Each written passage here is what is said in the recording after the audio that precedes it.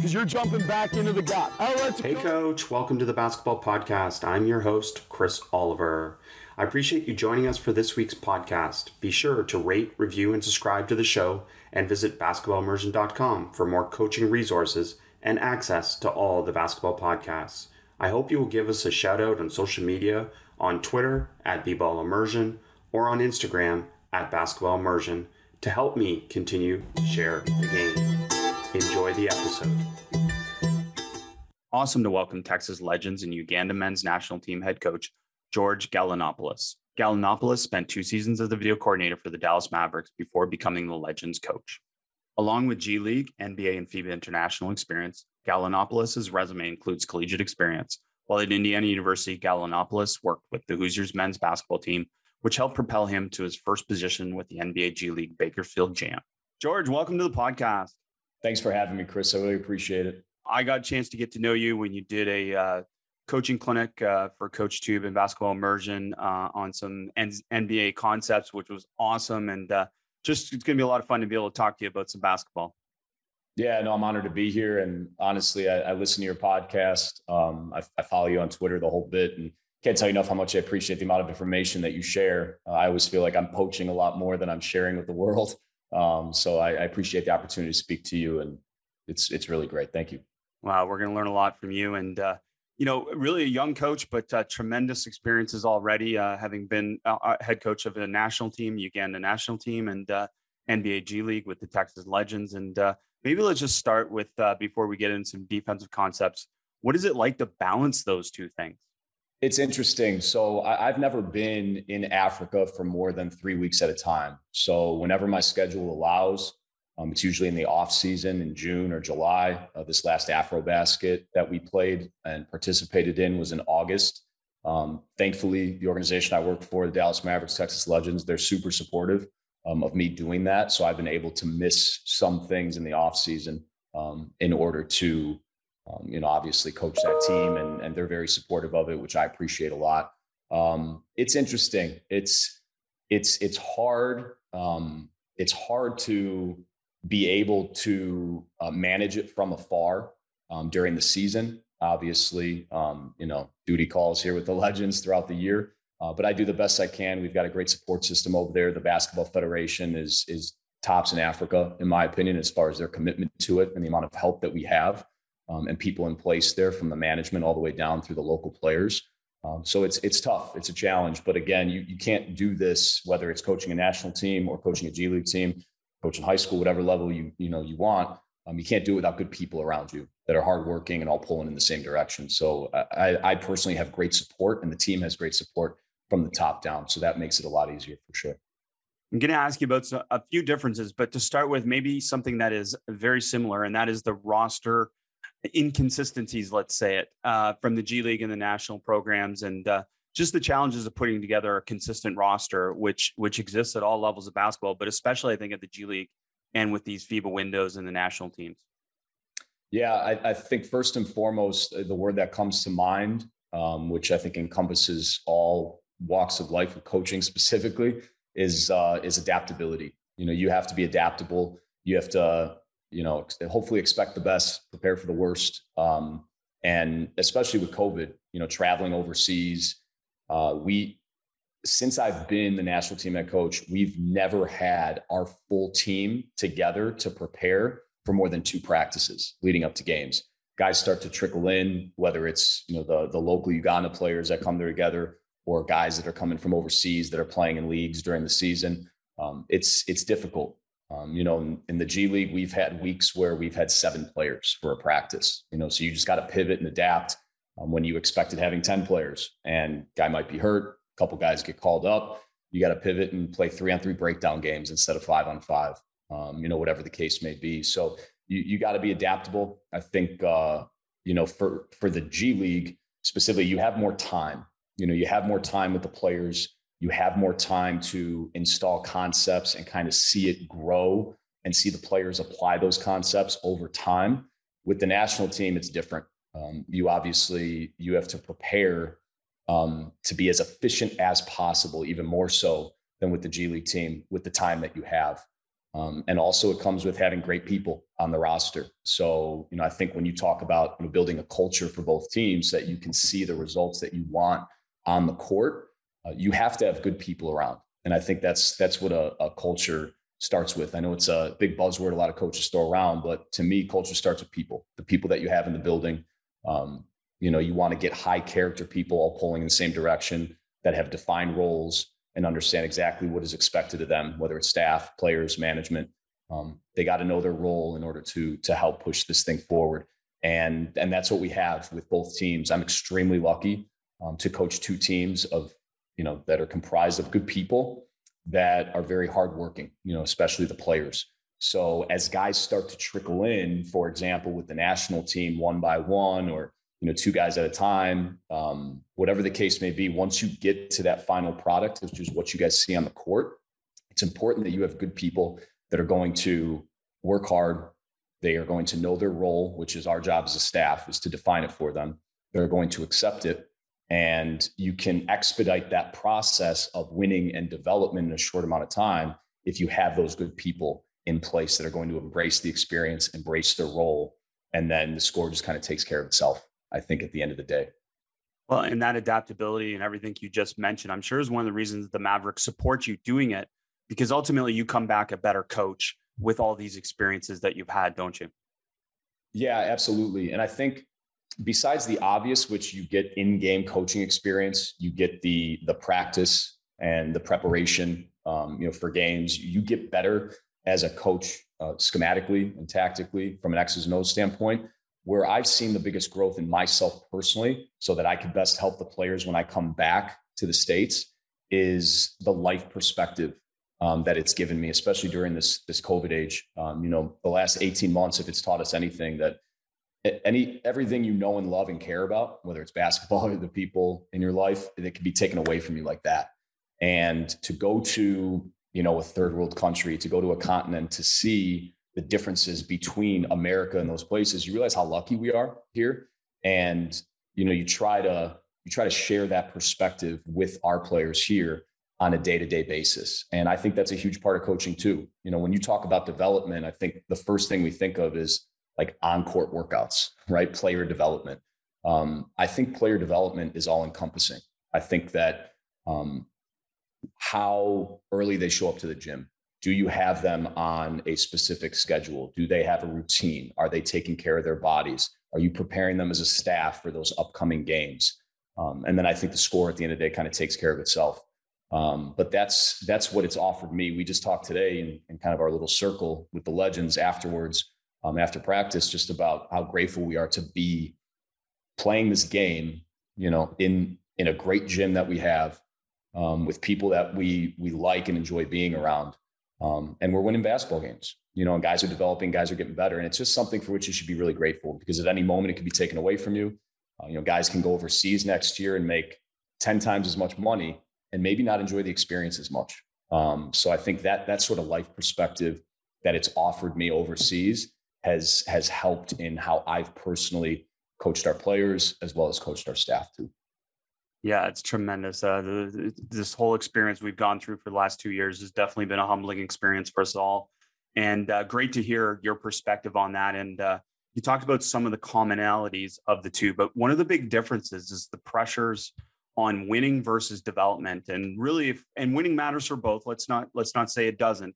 But in the G League, ultimately, you're going to be focused on player development and getting players ready for playing for the Mavericks.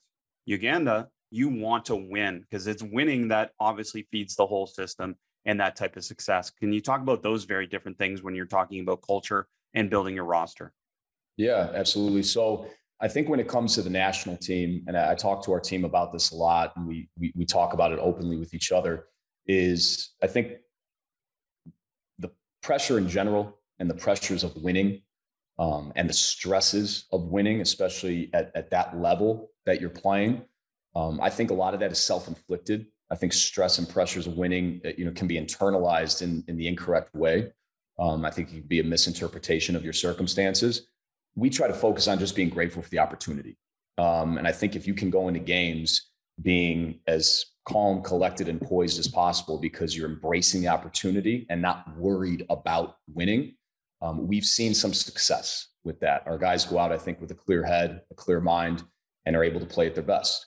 And obviously, when you build out that roster, you need those high character, like-minded guys that are going to internalize that experience the correct way. It's not just like, coaches being hokey again and just talking about embracing the experience. It's easy to say, it's harder to do, but if you can get the right people in the building, when you build out your roster from a character standpoint, it expedites the process of winning and development. From the G League standpoint, it is, more about development, but I think a huge part of development is winning. And I think if you develop your players properly, you will win basketball games. You just have more time, I think, with the G League to apply concepts, to teach different concepts, to practice the whole bit. There's just more time. But what we're trying to do every single day is not just, not worry about winning, and we're just going out and working out every day and working on individual skills. Part of development is preparing guys to play their next opponent and win that game. And when we don't talk about winning, it's not something that we say, hey, let's go out and win this game tonight. We said from day one, we're not going to talk about winning. We know every time we step between the lines and we're keeping score, whether it's practice, a drill, a scrimmage, or it's a game, we are trying to win the game. I think what happens is you have some players on your team, no matter who you are in the G League, they might be younger and not ready to quote unquote win at this time. You got to let them play through mistakes and whatnot. But at the end of the day, you are preparing guys to play at the next level to win basketball games. So we're not trying to get guys, quote unquote, called up. We want guys to create longevity in their careers. We don't want just the 10-day call up, the one-hit wonder, and then, they're playing somewhere else after 10 days. We're trying to prepare guys and develop them from a professional standpoint and from a skill set standpoint on the court and as teammates, in order to create longevity with their career, so that when they get to that next spot, whenever that is, could be 2 years in the G League, then they get a call up, could be a call up after 6 months if they're ready for it. We want them to get called up, and we want them to stay and become the best version of themselves so that they can have long, stable careers. I think that's the goal with the G League more than anything. Hey, Coach, brief interruption from the podcast. Have you heard of Spotify Green Room? Spotify Green Room is a free audio-only social media platform for sports fans. Start to join ongoing conversations, watch games together, react to the biggest news, rumors, and games, talk with other sports fans, insiders, athletes, and executives in real time. I host a room every Tuesday at 9 p.m. Come through and talk with me live. All you need to do is download the Spotify Green Room app, free in the iOS or Android App Store. Create a profile, link your Twitter, and join the conversation. Follow me at B-Ball Immersion on Twitter to be notified when my room goes live. I love that perspective. It just puts it in an easy place for a player to understand that the role beyond obviously getting to the NBA is longevity and success and career. And that doesn't always happen in the NBA for a lot of these players. And I think that's the balance that you experience with this Uganda experience, is that you experience a lot of players playing in a lot of different professional situations. And it just shows you how big basketball is around the world, isn't it? Yeah, it's unbelievable. And, that rings true. And it started to ring true specifically after this last AfroBasket experience we had. I think we placed sixth out of 16 teams. And, we made it to the quarterfinals, the whole bit. We had beaten Nigeria. It was first time in a while, even though they didn't have their NBA guys. It was still a big win, I think, for the country. The outreach that we got and felt from the people in Uganda, DMs that we got, players, staff on Instagram, Facebook messages, friend requests from just the people of Uganda, and the messages saying, I think the common denominator and the most commonly used word was inspiring. They said, you've inspired us and given us hope. I got a message from a mother saying her son was watching all of our games and now wants to play basketball. Those are the things that create purpose, I think, in your life, and specifically with this job. We're so focused on winning a lot that I think what that did and what that has offered me is that perspective to help share with our players, and our players are feeling it too, where you can go out and win games, but what we have here is a deeper purpose and a deeper meaning into what those wins mean. So we don't, like I said, we don't talk about winning. We're always trying to prepare to win. But as much as we can talk about and reflect and internalize the impact that we are having on a global scale, let alone the country, I think is pretty neat. And it goes for G League players too. You never know if there's a 5-year-old kid sitting in the stands who ends up wanting to play basketball because of the way that you played that day. You've heard some basketball players talk about that a lot. I think it was maybe Kobe Bryant that said he would play through injury because he never knew if that was somebody's only time that they were going to watch him play. I think it's important to approach every single day and wake up with a deeper purpose and meaning than just, I'm going to get better today, so. It's awesome. And I love that create purpose mentality. And I read an article where you talked about this, and you just mentioned it as well, where you don't talk about winning, and winning is a byproduct of all these other things that you do. Now, I'm just curious, because some coaches obviously say that. Now, give us a perspective on what that actually means post-game after a loss. So we're not going to talk about winning. So let's get right to it. What are we talking about? How are we evaluating the game? And what perspectives are we bringing to players?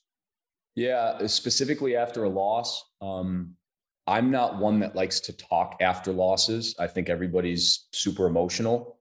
I can be emotional too, but I do my best to kind of be that calming presence for the group.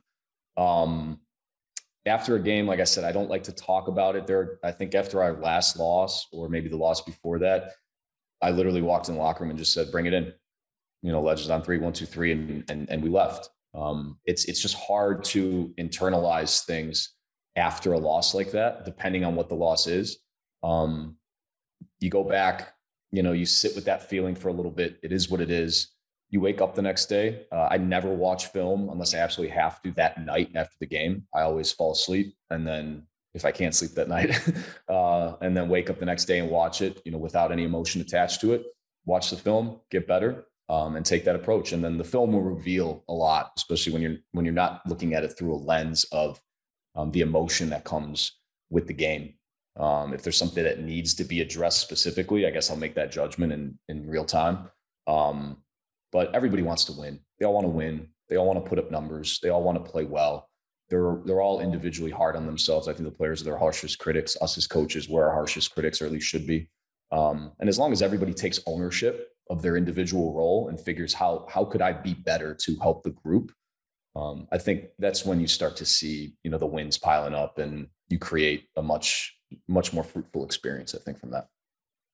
It's awesome to talk about. And it strikes me as that one of the challenges that we have as coaches is that too often we talk about the obvious, and we don't need to talk about things that are obvious, which is, something, for example, we should play hard, right? Or, we won or lost the game. Those things are obvious. So what you're essentially saying is that you're diving deeper when you do finally get to the point of talking about the process of winning or losing and what goes into it more than the actual obvious outcome. Is that fair to say?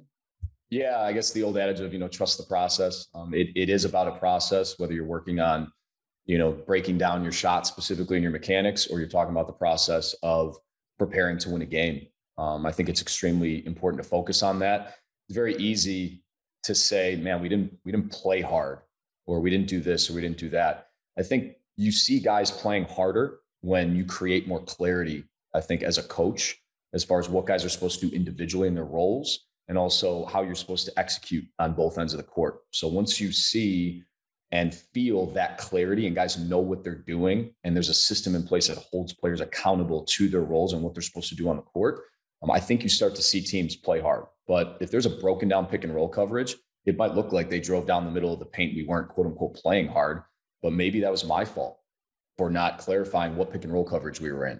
Or maybe it was one of the players who didn't communicate what we were in. That's why I like to watch a film after and not emotionally react to a lot of these things, because what I'll see on film the next day might be, hey, guys, at the end of the game, I know we thought we messed this up. That was 100% on me. I called the wrong coverage, or I didn't make it clear in the huddle when we were going to play defense. I drew up an offensive play, whatever the case may be.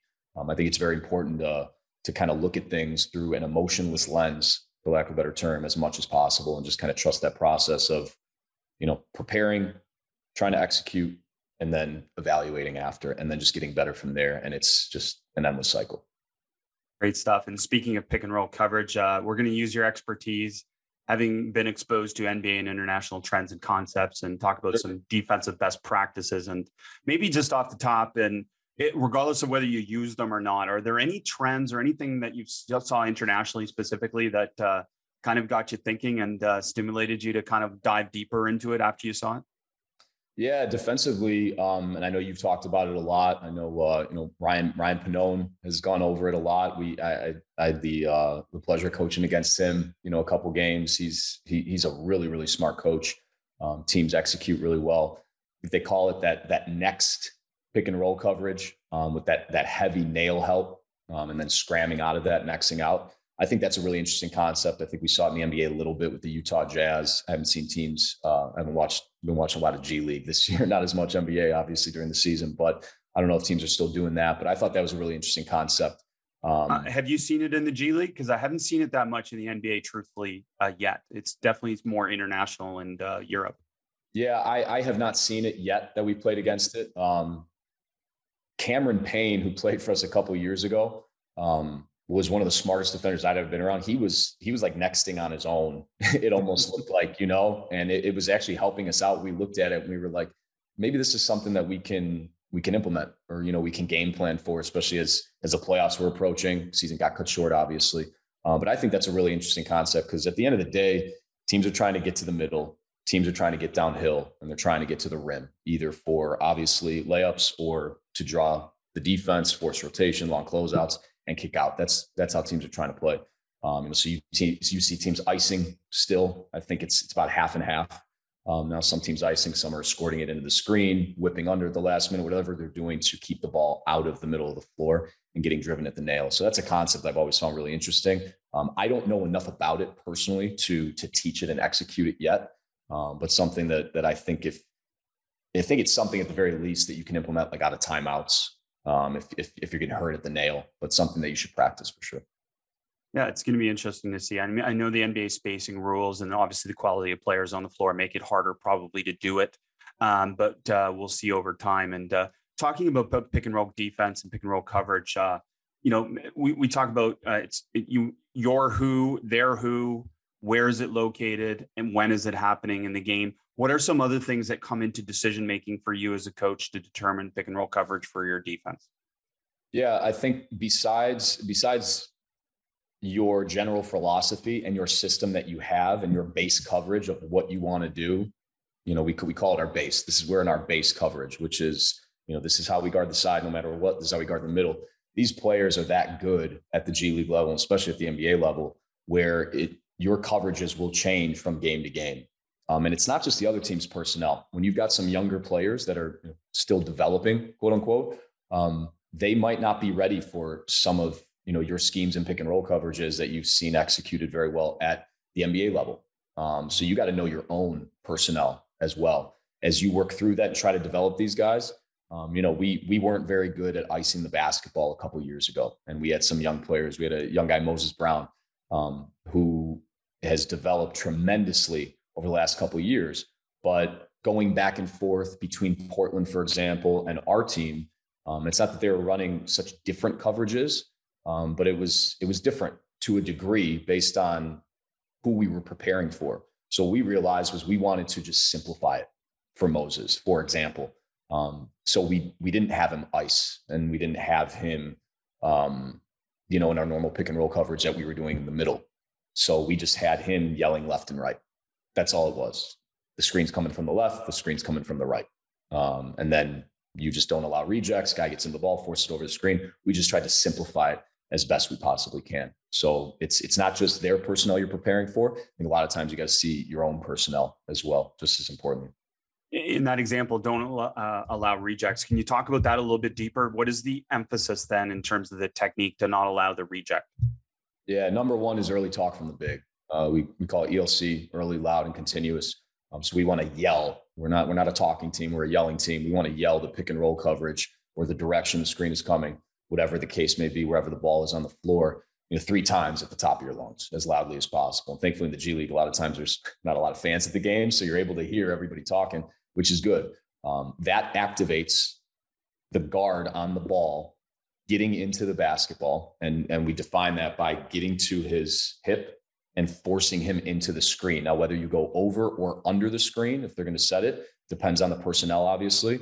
but you always want to get into the ball. So that's the second level of it. And then they got to get back in front.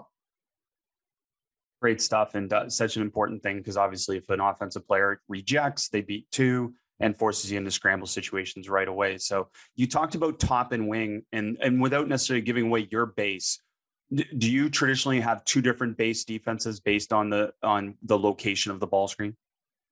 Yeah. So we've got our side pick and roll coverages, and then we've got, our middle pick and roll coverages. And sometimes it can get a little bit murky, right? Like, how do you define the side, right? Is it the baseline hash marks extended? Is it the lane lines? Whatever the case may be, every team's a little bit different. At the very least, even if you quote unquote, don't know what you should be calling technically based on breaking down the film and actually, circling, hey, this is where it is on the floor. That early loud talk can solve a lot. And we tell our guards, you got to honor what the big says. So we'll see guards sometimes get into an ice position and he didn't hear ice. Whether that's the big's fault or not, or he should have done it, you can't get into a coverage if it wasn't communicated to you by the big. So it always starts with that early loud talk, no matter what. First person that talks is right. And then from there, it's all about solutions, right? Like, even if someone does something wrong, somebody can solve it if they recognize. So is that something that you actually can teach, or that you can intuitively get them to that point? Get them to the point of being able to cover for mistakes. Yeah, cover. I mean, at the end of the day, you got five guys. You know what I mean? Sometimes we call it like in transition, like you don't match up to your man. It's a man. I've heard it called a bar fight before. You know what I mean? You just gotta find somebody. Yeah, it's interesting. That comes, I think, from the director of sports psychology with the Mavs, Don Colson. Said, transition defense is a bar fight. Now, when teams get you, into what a lot of teams call the blender, right? A scramble on offense. It's a little bit of a bar fight. You just got to keep bodies on bodies. You would like to keep it one-on-one. The pick and roll, you'd like to keep 2-on-2 ideally. But in the case that happens, you need people in their proper positioning, proper position, shrinking the floor so that next man over understands what his responsibility is. So those are the three levels. Obviously, you got the ball, you've got one pass away help, and then you've got, low help as well. So those things can be hashed out by being in position first, by sprinting into your shrink positions based on where the ball is. And then you can kind of hash it out from there. And then from there, identifying whether it's an open side pick and roll, a single side, or a double side in terms of where your tag and where your coverages are. And those are three complex things, aren't they? So do you have any ideas for us to be able to understand better how to determine our defensive coverages based on the location of the other offensive players? Yeah. So single side tags, there are some teams that will offer the tag from the single side man. And it could be a high tag, it might be a lower tag, and they're willing to give up that, that pitch back pass, to the wing, not to allow the three, but they're definitely trying to take that tag away. We've seen teams do it where they're not tagging with that single side guy. They're tagging from the strong side low man and then Xing out on the weak side. There's a couple different ways that you can do it. But it's something that you need to talk about and that you need to clarify. Defense is not just playing hard. It's creating clarity in what you need to be doing based on the action and the spacing that you're being presented with. And the game offensively is played so much faster with so much more pace and in so much more space than it ever has been. So you need to talk about these things. You need to talk about what you're going to do against, peels and ghost screens, whatever everybody calls them. You need to talk about what you do if you set it, if you want to keep a matchup, hedging the screen, whatever the case may be. There's a lot of layers to defense. It's not just playing hard. You got to really create that clarity, and there's so many different actions you got to go through. The good thing, I think, the beneficial thing about coaching the G League is a lot of G League teams, as well as NBA teams, obviously, are running a lot of the same actions. So if you're running, pistol action, for example, as a team, you're going to face that a lot as well. So you're kind of killing two birds with one stone when you're running a lot of your offensive sets, 5 out, double staggers away, high single wide pins, whatever the case may be. There's a lot of teams running the same things. So you really get that practice every single day, both offensively and defensively. Are there good defensive possessions in your world where you still get scored on? And if so, is that something that you highlight for players to get them to understand that they did things right? But sometimes when you do things right according to philosophy, you can still get scored on. Absolutely. Absolutely. I think what you want to define besides coverages, you want to define what shots you want to take away. And you want to define what shots you're trying to force the other team into, whatever the case may be, right? Long contested twos is the big thing that everybody's been talking about over the last 5 to 10 years. Those are the low value shots that you want to force other teams into. Sometimes players, and not sometimes, a lot of the times, players are just really good offensive players, and you could play damn near perfect defense and the ball could be just out of reach on the shot and the guy's hitting the shot. That's where the next play mentality comes in. Understanding whether or not you guys did what you were supposed to do defensively and we did what we were supposed to do. And if you did, don't be discouraged by it.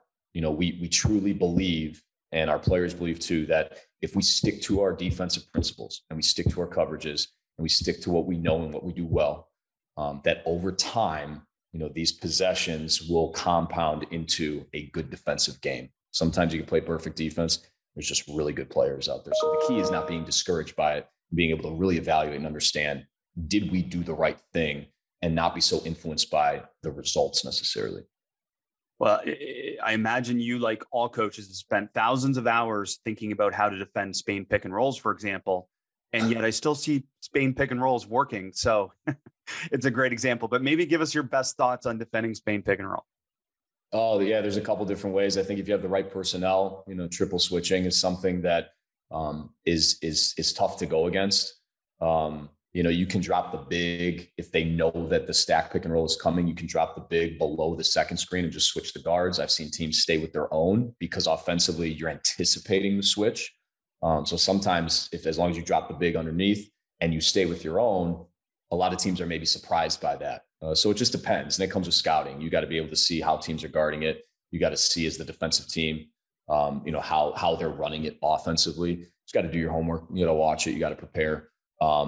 But triple switching, especially with teams disguising how they're going to get into the Spain pick and roll, is probably the best way. Just like the Warriors have shown over the years that if you have the right personnel, switching everything is the toughest defense to go against as well. One of the other switching situations that we're seeing more of is switching the guard onto the ram screen situation where, say, a guard might screen a big to the ball screen, and now the guard switches onto the big. So it becomes that triple switch at the point of the ball screen. So seeing that a lot more and more. Are you seeing anything else in terms of some trends like that in terms of ram screens or other types of pick and roll defense? Yeah, no, I've seen a couple things. I think I saw on Twitter the other day, somebody posted, about the Warriors doing those ram screens. It's a really interesting look when you triple switch it to switch almost into a top lock and just be physical, very physical with the guy coming up to screen so that, they can't peel out or set that ghost screen. And, you are forcing a switch based on your physicality and at least impeding his route, and you're steering him into the direction. And then if they want to, roll your guard out underneath, you can get to your scram principles as well. So if you could switch those screens, but a lot of teams talk about switching, and switching should not be lazy. You shouldn't be out there point switching, because that's what we love as offensive coaches, is a point switching team. What you want to do is you want to switch physically so that you can take teams out of their actions and keep yourself out of rotation. So it actually should be an aggressive physical mindset more than just, hey, we're playing a zone and we're just point switching all over the place. Well, I love that example of aggressive mindset, that top blocking action, and maybe speak to that, because internationally, I know you've seen this more. There's more situational denial, and I think I'm seeing that a little bit more at both the NCAA and the NBA level as well, where there's situations where players will get top blocked just to disrupt. We know we can't take the ball out of a great scorer's hand necessarily, but we can disrupt where they catch it. Can you talk a little bit more about that? Yeah, I think, first and foremost, I think defenses in general starts with an attitude and a mindset, but that sort of physicality, denying elbow catches or pushing them out above the 3-point line, side out of bounds, underneath, the play is coming, it's a zipper screen, really aggressively and physically trying to deny those catches. First and foremost is a mindset and a mentality, and then you can get into proper technique and whatnot. But I think not only the game, but I think the refs honor physical teams, that aren't necessarily using their hands, but they're just being physical. We played against teams it seems like they're literally pushing us around on the offensive end, the way that they're switching, and, we don't get any calls. So the game and the refs, I think, honor, the more aggressive team when it comes to switching and playing defense like that. So is it true that the more you foul, the more you get away with, right? Yeah, I think at the end of the day, refs don't want to see you being handsy. That's the big thing. I mean, the freedom of movement calls, for example, if a guard gets over a screen, if they see it all, you wrapping your hand around the big, it doesn't even need to be impeding his progress. The moment they see that, they're immediately calling a foul. There's obviously a lot more physical things that happen throughout the game that are not called, but guys are showing their hands and they're playing with their chest more than anything. I think that's the big thing, especially if you can get in front of the ball, like on a closeout, for example. You can get in front of the ball and show your hands and chest him. You could throw your chest at him. As long as he doesn't flop, it's probably not a foul. So I think that's the big thing in teaching your defense, is not to just be too careless with how handsy and grabby you are, for lack of a better term, showing your hands and being physical more with your body and your chest than anything. Hey, Coach, we have a new sponsor that you guys are going to love. Symbol is the stock market for sports that allows you to profit off your sports knowledge. On Symbol, you can trade sports teams like stocks, and every time your team wins, you earn cash. Using your sports knowledge on Symbol to buy low, sell high, and earn cash payouts when your team wins. Join the 7,000 plus early adopters who have started to invest in their favorite team. Visit www.symbol.com to create a free account, and when you deposit, make sure you use the promo code SD to make your deposit risk-free. Speaking of that, covering a cutter off the ball, traditionally we used to teach get on the outside hip, chase so you don't get screened, you don't run into the screen, obviously. Is that still something that's taught? And then if so, what is the path of recovery if you are chasing a great shooter, say off of a screen? Yeah, so that's a two-man coverage, just like pick and roll. So if you see, if you get to the body, like we call it, you want to get to the body, you want to force him into the screen, you want to chase his numbers. If you do get hit, because you're chasing, at the very least, you're going to be able to rear view contest and hopefully run him off the line. If they decide to curl it straight to the basket, then that might turn into an emergency switch situation based on where the big is. But just like pick and roll coverage, when you're guarding shooters like that, the emergency switch is always in play as well, whether he's getting to the 3-point line or he's curling all the way to the basket off of that shot. So again, it's like switching rules even if you're not in a switching defense, that emergency switch and that communication is always in play. Is the emergency switch and switching in general now, because it's such a part of the game, does that become the default generally that, if we're in trouble, we can always switch and figure it out from there? Like you said, this bar fight mentality. Yeah, absolutely. I think at the end of the day, the term I use the most with our coaching staff, and I've heard, and I really like it, is you want to ultimately defensively, you want to keep bodies on bodies. You want to make sure no matter whatever defense you're in, that offensive player that has the ball always sees a body in front of them. That's the goal. So if you get a shooter or even a driver, whatever it is, that gets chased off a screen, he curls right to the basket. If that man can't recover, it might have to just be an emergency switch, but he cannot just go, right down the runway to an open layup. He's got to see a body in front of him. And, the really good scrambling defensive teams, the first team I think of is Toronto when they won the championship. Those guys would fly around, and it wasn't necessarily scripted a lot of the time. Once they got into a scramble, they were just so good at always having a body in front of the ball. So whether it's pin downs, pick and roll, scrambling defense off of closeouts, and redriving the driving kick, always having a body there, that next man mentality, I think is extremely important to building a great defense. Absolutely. And you said handsy, and we can talk a little bit more about that, but specifically in reference to at the basket now, because this is where I'm thinking that I've seen great development from basketball and coaching in general, is this wall up concept at the rim and the rule of verticality, which I think is being honored more by officials as well. And maybe that's just my opinion, but can you talk about the technique of contesting at the rim without fouling in this wall up type of situation? Yeah, again, as long as you show hands, you're inside the restricted area and you jump straight up in the air and absorb that contact, it will never be a foul. And I don't know what the percentages are exactly. I probably should off the top of my head, of contested shots at the rim. It's not that high. They're as high as you would think, right? It's the open layups and the open dunks that are obviously higher value shots. But as long as you have a big, or anybody underneath, that jump with great verticality. First team that comes to mind is the Lakers when they won the championship. They were a great verticality team, every single one of them to a man. It's something that you need to practice. It needs to become a part of your defensive culture, and you need to teach it. There's a lot of guys that just don't want to embrace that contact at the rim. So you'll see them at the rim, but they'll jump out of the way and just try to take a swipe at it. Some guys with their length are able to get away with that and still block the shot. I think most guys, you need to teach them specifically the technique of jumping straight up in the air with their hands and absorbing it in the chest. And I think once you get guys to do that, they'll realize like it doesn't hurt that much. I know it's a physical game, but we got a guy in our G League team, Loudon Love, who's great at it. He played at Wright State, little undersized, for the center position. He's about 6'7", 6'8", but physical. He was a football player in high school, and he embraces that. He's great at it. Every single time he's at the rim, he's jumping straight up at the air, not fouling, and just taking it right in the chest. And more often than not, they're missing at the rim when he's in position there. So the key is getting guards to buy into that.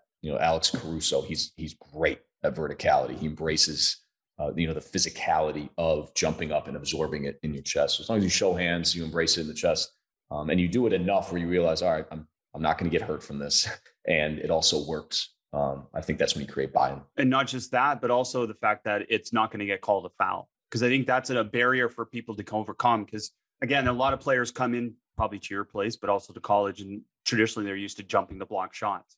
But we're really not talking about blocking a shot here. We're just talking about staying between ball and basket on the shot, and what we call don't give the offensive player an open window to shoot.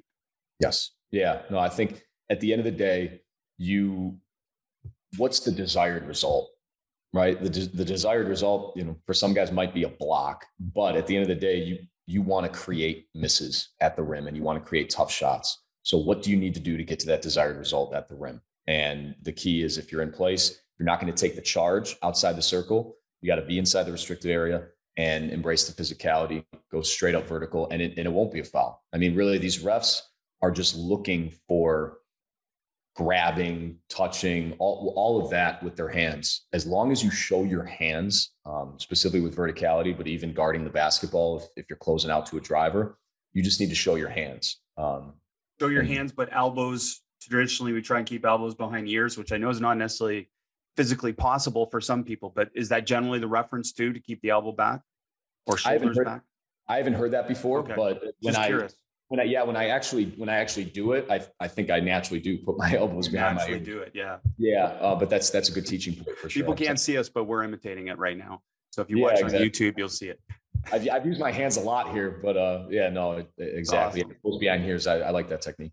I love this depth of conversation. And then again, so I just visited UC Irvine, Russ Turner. They do a great job there in their program with this. And I saw multiple drills that they ran to work on this concept. And I want coaches to understand, I'm so glad you're talking about it, because this is something that's very teachable. And it's really teaching it from different angles, isn't it? And different paths of helping, rather than this traditional, we always want to get help outside the lane, but that's not always possible, especially at the NBA level with all the spacing. So what are some different ways that maybe you work on this concept?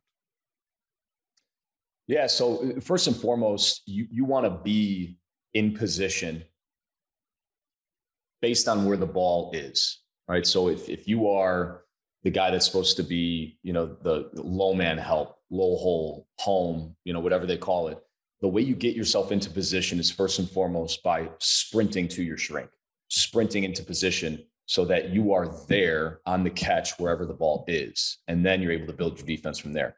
In the G League, it can be a little bit different too. If the ball stalls, the defensive 3 seconds comes into play.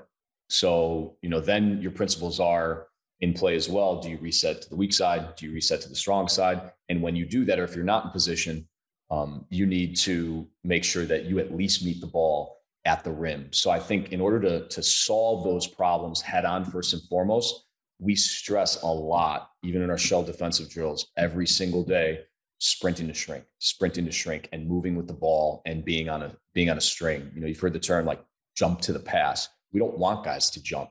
We want guys to sprint. We want them to pivot and run and sprint to shrink.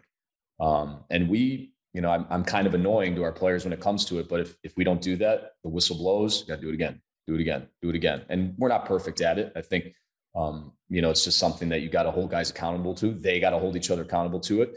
And once they see it work, once they see that the ball stalls because that offensive player sees help behind and he sees that next man, I mean, that's when you got a high level defense, is when he's seeing bodies, from the catch.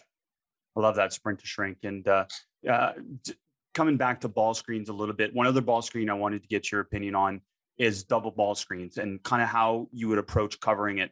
Is the first ball screen the one that has the coverage, or are you covering with the second one? And then that leads us to this offensive counter, which is we're seeing a lot more people ghost that second screen to take away that, because traditionally the second player would be the one in coverage.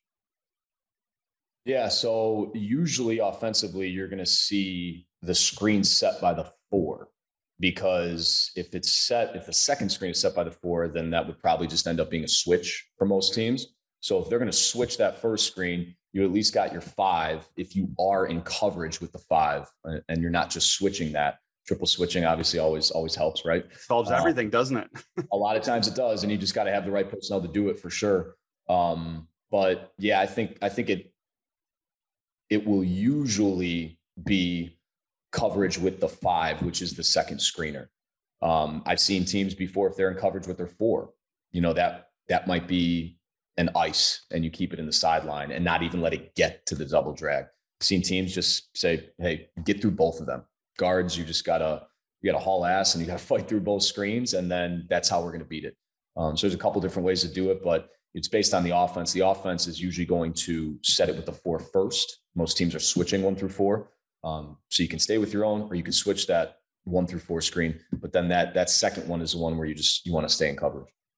Does it traditionally, like a double ball screen, say let's coming to the wing, let's say, is that first screen traditionally your base coverage? And then the second screen, if it happens, because we don't know officially if it's there or not, that becomes a certain different coverage, or do they both become base coverages for you? Yeah, I think they both become base coverages, and base might be switching the 1 and the 4. Base might be the 5 is in a drop, or whatever it is, they're at the level, whatever your specific defensive principles are. But the one thing you need to do is you need to communicate that there are 2 picks coming, 2 screens, double drag, however you communicate it as a coach. You do need to communicate that as a team, that the two picks and the 2 screens and the double drag is approaching, so that exactly where you're supposed to be. There might be a team that's so good at it that is ghosting those screens that you say, hey, we got 2 picks coming.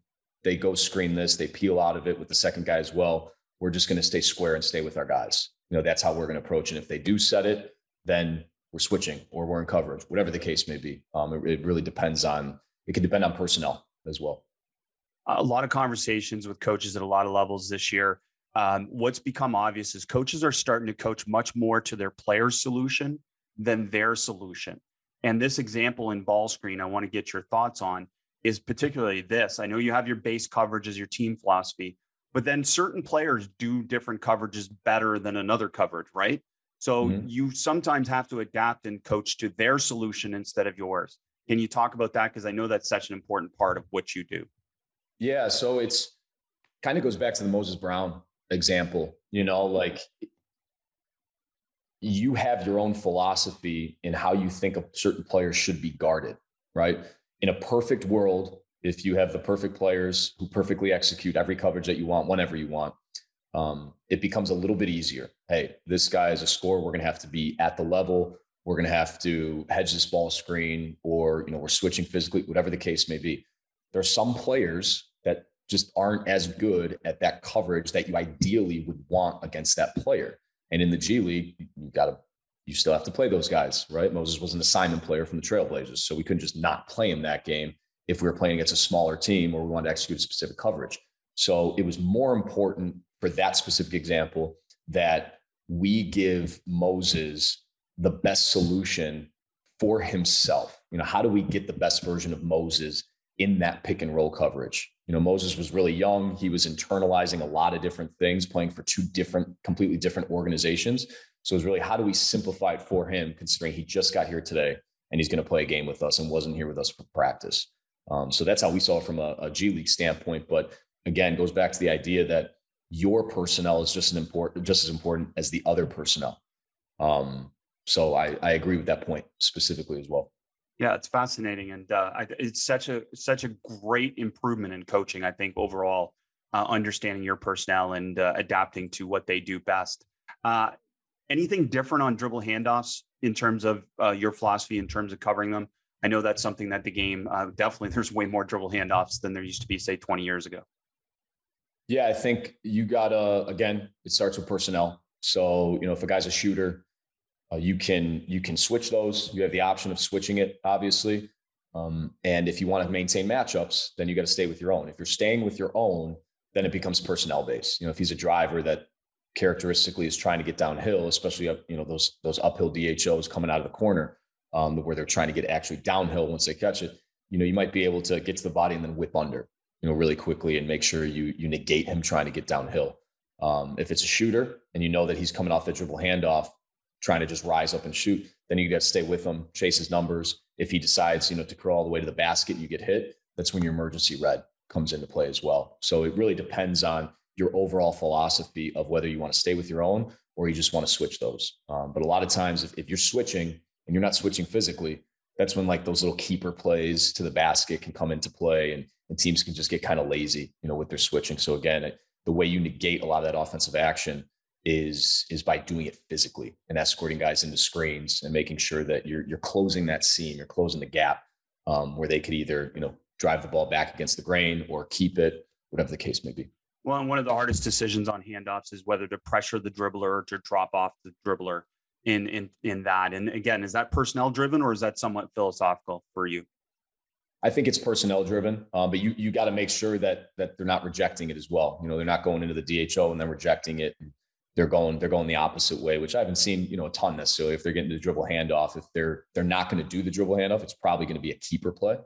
But yeah, it's personnel and teams run their dribble handoffs differently. Sometimes it's a dribble handoff, but sometimes it's a dribble pitch into a peel. There's a lot of different ways and sophisticated ways that these teams are trying to exploit defenses offensively. So I think it's personnel. But you have your principles as well. You got to pivot every single game. And then of course, stagger handoffs, which we're seeing almost more stagger handoffs than anything nowadays. And first player goes and screens the cutter. Second player runs the handoff, that type of mentality. So is that generally a chase? And then at the point of the handoff, that's based on your base philosophy, or are we doing something different on stagger handoffs? Yeah, you're getting to the body. You're getting to the body. You're making sure that he's using that screen. Again, some teams, I know it might seem like I'm giving non-answers. I'm kind of pivoting back and forth, but it depends on your overall philosophy. If you're a top blocking team, you don't want the shooter to even get to it. That's one thing that you're going to do. It's not even going to get to the handoff, right? And then it's going to get to the second guy that's probably screening. If you're a team that wants to escort him into the screen and stay with your matchup, then you're for sure getting to the body. I'll be getting over that first one. And then if you need to whip under at the last second, if he's a driver, even if he's a shooter, then if you're going to go under, you're going to go under at the last second on that second screen. But the way that makes that easier to get underneath and take away the shot as well as the drive is by staying attached and staying close to the body. Same thing with pick and roll coverage. If teams that go under because a guy is not as good of a shooter off the dribble, they get into a bad habit sometimes of not getting into the ball. You still want to get into the ball on an under to bring that screener up as high as possible to the point of contact. So then you can whip underneath then. It's not daring guys to shoot and just backing off, unless that's a special coverage that somebody wants to dare somebody to shoot. But you're always getting into the ball. You're always getting into the body. And then you're sussing it out from there. Coach, I mean, all you've done in a really short time in coaching, being a young coach, really inspiring. I think there's a great message for all the young coaches out there, but all coaches in general, just about the path that you've taken from, Indiana to spending time with Tim Grover at Attack Athletics to the Bakersfield Jam and now on to Dallas and Uganda and different things that you've had. Can you talk just briefly about your experience and then some of the things that led to your success? Yeah, well, one thing that I'm very grateful for, and I didn't realize it at the time, was I discovered my passion to coach at a relatively young age. I wasn't that great of a player when I was in high school, but I loved the game and I still played a lot. I started coaching younger kids when I was about 17 years old, fifth and sixth graders. I saw guys like Lawrence Frank, Caleb Canales, Frank Vogel, all these guys as I grew up coaching in the NBA, doing research on their path and realizing that it was a possibility. And there are couple different ways I could do it. You could be a manager, you could be an intern. And it was guys like that that paved the way for someone like me and other coaches today to be able to believe that it's possible.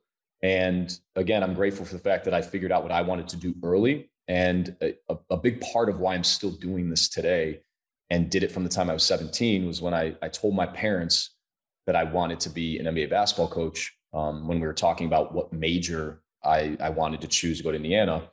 The first time I told them I wanted to coach as a career in the NBA. They didn't tell me I was crazy. They didn't try to get me to do something else. They were in full support. And I think they felt and saw the passion that I had for coaching and teaching and that I really wanted to do it. And I think it's important to not only have those people around you that support your dreams, as long as you have the work ethic and you have the right vision and it's a sensible approach to what you want to do. It's important you have the self-belief. When I was 25 years old, Bakersfield was bought by the Phoenix Suns. I was out of a job for about 10 months before I went to New Zealand just to kind of keep my career going. And again, that was a defining point of my career specifically was, do I give it up? Do I do something else? I was pretty heartbroken about not having an opportunity.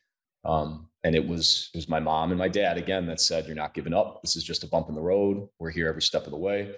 And to have that support, I think was integral to the fact that I'm still here and able to share my story. And I'm inspired by so many other people. And I'm just very grateful that I have the opportunity to potentially inspire young coaches as well. And my best advice to them is to find what you're passionate about, to pursue it relentlessly every single day with humility and embrace the experiences. And that's really it. I know it sounds pretty hokey in general. It's easier said than done, but to have the opportunity to go to Africa and see a whole different part of the world and be able to broaden my perspective on different cultures and people, and then see the impact that it has on me to be able to help others here in the G League or wherever it takes you.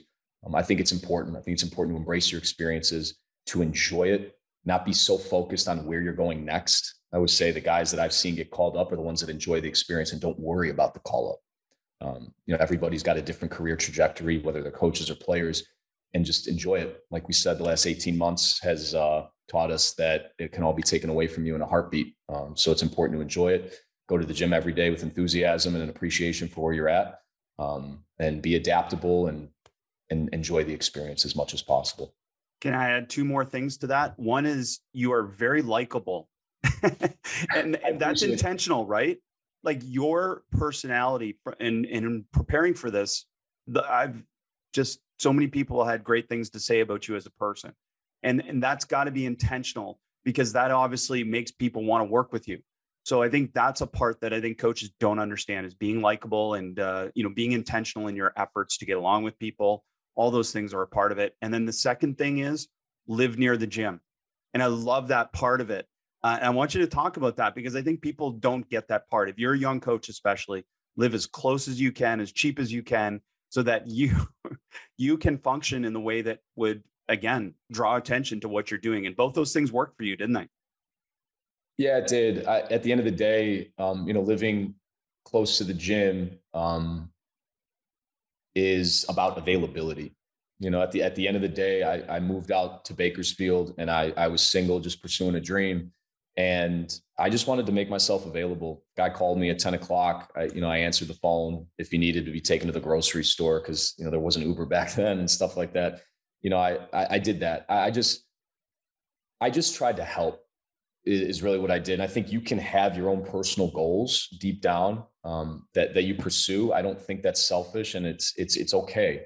But I think the day-to-day approach, as a coach and as a person in general, I talk to our players about this all the time, just do your best to help. And I think when people asked me about, how do you create the respect between you and a player, not being a former player and this and that. You have to show them how much you know and this. All I did was I rebounded extremely hard for them. I threw them really good passes. I answered the phone when they called. And then organically, the relationship developed from there. Then you can share knowledge, you can share experiences and watch it blossom from there. But, that's my advice to young coaches is go into a job with no agenda other than you're just trying to help guys get better. And you're trying to help yourself get better every day so that you can better help others. I think if that's at the core of your profession and your teaching and your approach, everything will just work out. And there will be bumps in the road, but as long as you stick with your core values and that approach of just kind of helping others get better, and you can still help yourself be better. I think if you can kind of approach it through that, looking at it through that lens, I think it just kind of works out in the end. Easy for me to say, I guess, but that's been my experience. And continue to surround yourself with good people, young coaches, find mentors. I was not as likable when I was 22. I was pretty arrogant coming out of college, and I needed a couple mentors to be brutally honest with me about what it meant to be a professional. They opened my eyes to a couple of my blind spots that I had, and I needed to be open to that. And I think a lot of coaches that are up and coming too need to seek out mentors that are going to give them the truth, not just tell them that they love them like their parents might. They need honest feedback about what it means to be a professional in this field and to be their best self. And it's important to internalize those things, listen, and then apply it and self-reflect as much as possible. We saved the best for last. Thanks, Coach. I mean, that's just tremendous advice and practical advice as well. And can't thank you enough. I know a lot of coaches that maybe haven't heard of you yet will be following you even closer now. And I can't thank you enough for sharing the game with us. No, thank you. And I know we said at the beginning, but thank you so much for everything that you do. Like I said, I poach a lot more than I share. So hopefully, I'll be doing it a lot more and sharing experiences and whatnot. But can't thank you enough for all that you do for the basketball world. Good. Well, coaches, now, if you poach something from George, make sure you reach out on Twitter and give him a heads up and give him a shout out. So that's awesome. So now you can feel it full circle, Coach. Awesome. Yeah, I really appreciate that. Thanks so much, Chris. Hey, Coach. The best player development is coach development. It's never too late to join basketballimmersion.com. And now we've added 2 more courses, one on youth basketball coaching and one on advanced pick and roll concepts. Now you have over 25 courses to be able to learn from, in addition to 600 videos and 70 plus masterclasses from experts around the world, in addition to an engaged, like-minded community. Go to basketballimmersion.com or DM at @bballimmersion on Twitter to get started today. Thanks for listening. Be sure to rate, review, and subscribe to the show, and to give the Basketball Podcast and this week's guest a shout out on social media to show your support for us sharing the game. And to stay up to date on all things basketball immersion, subscribe to our newsletter at basketballimmersion.com/newsletter.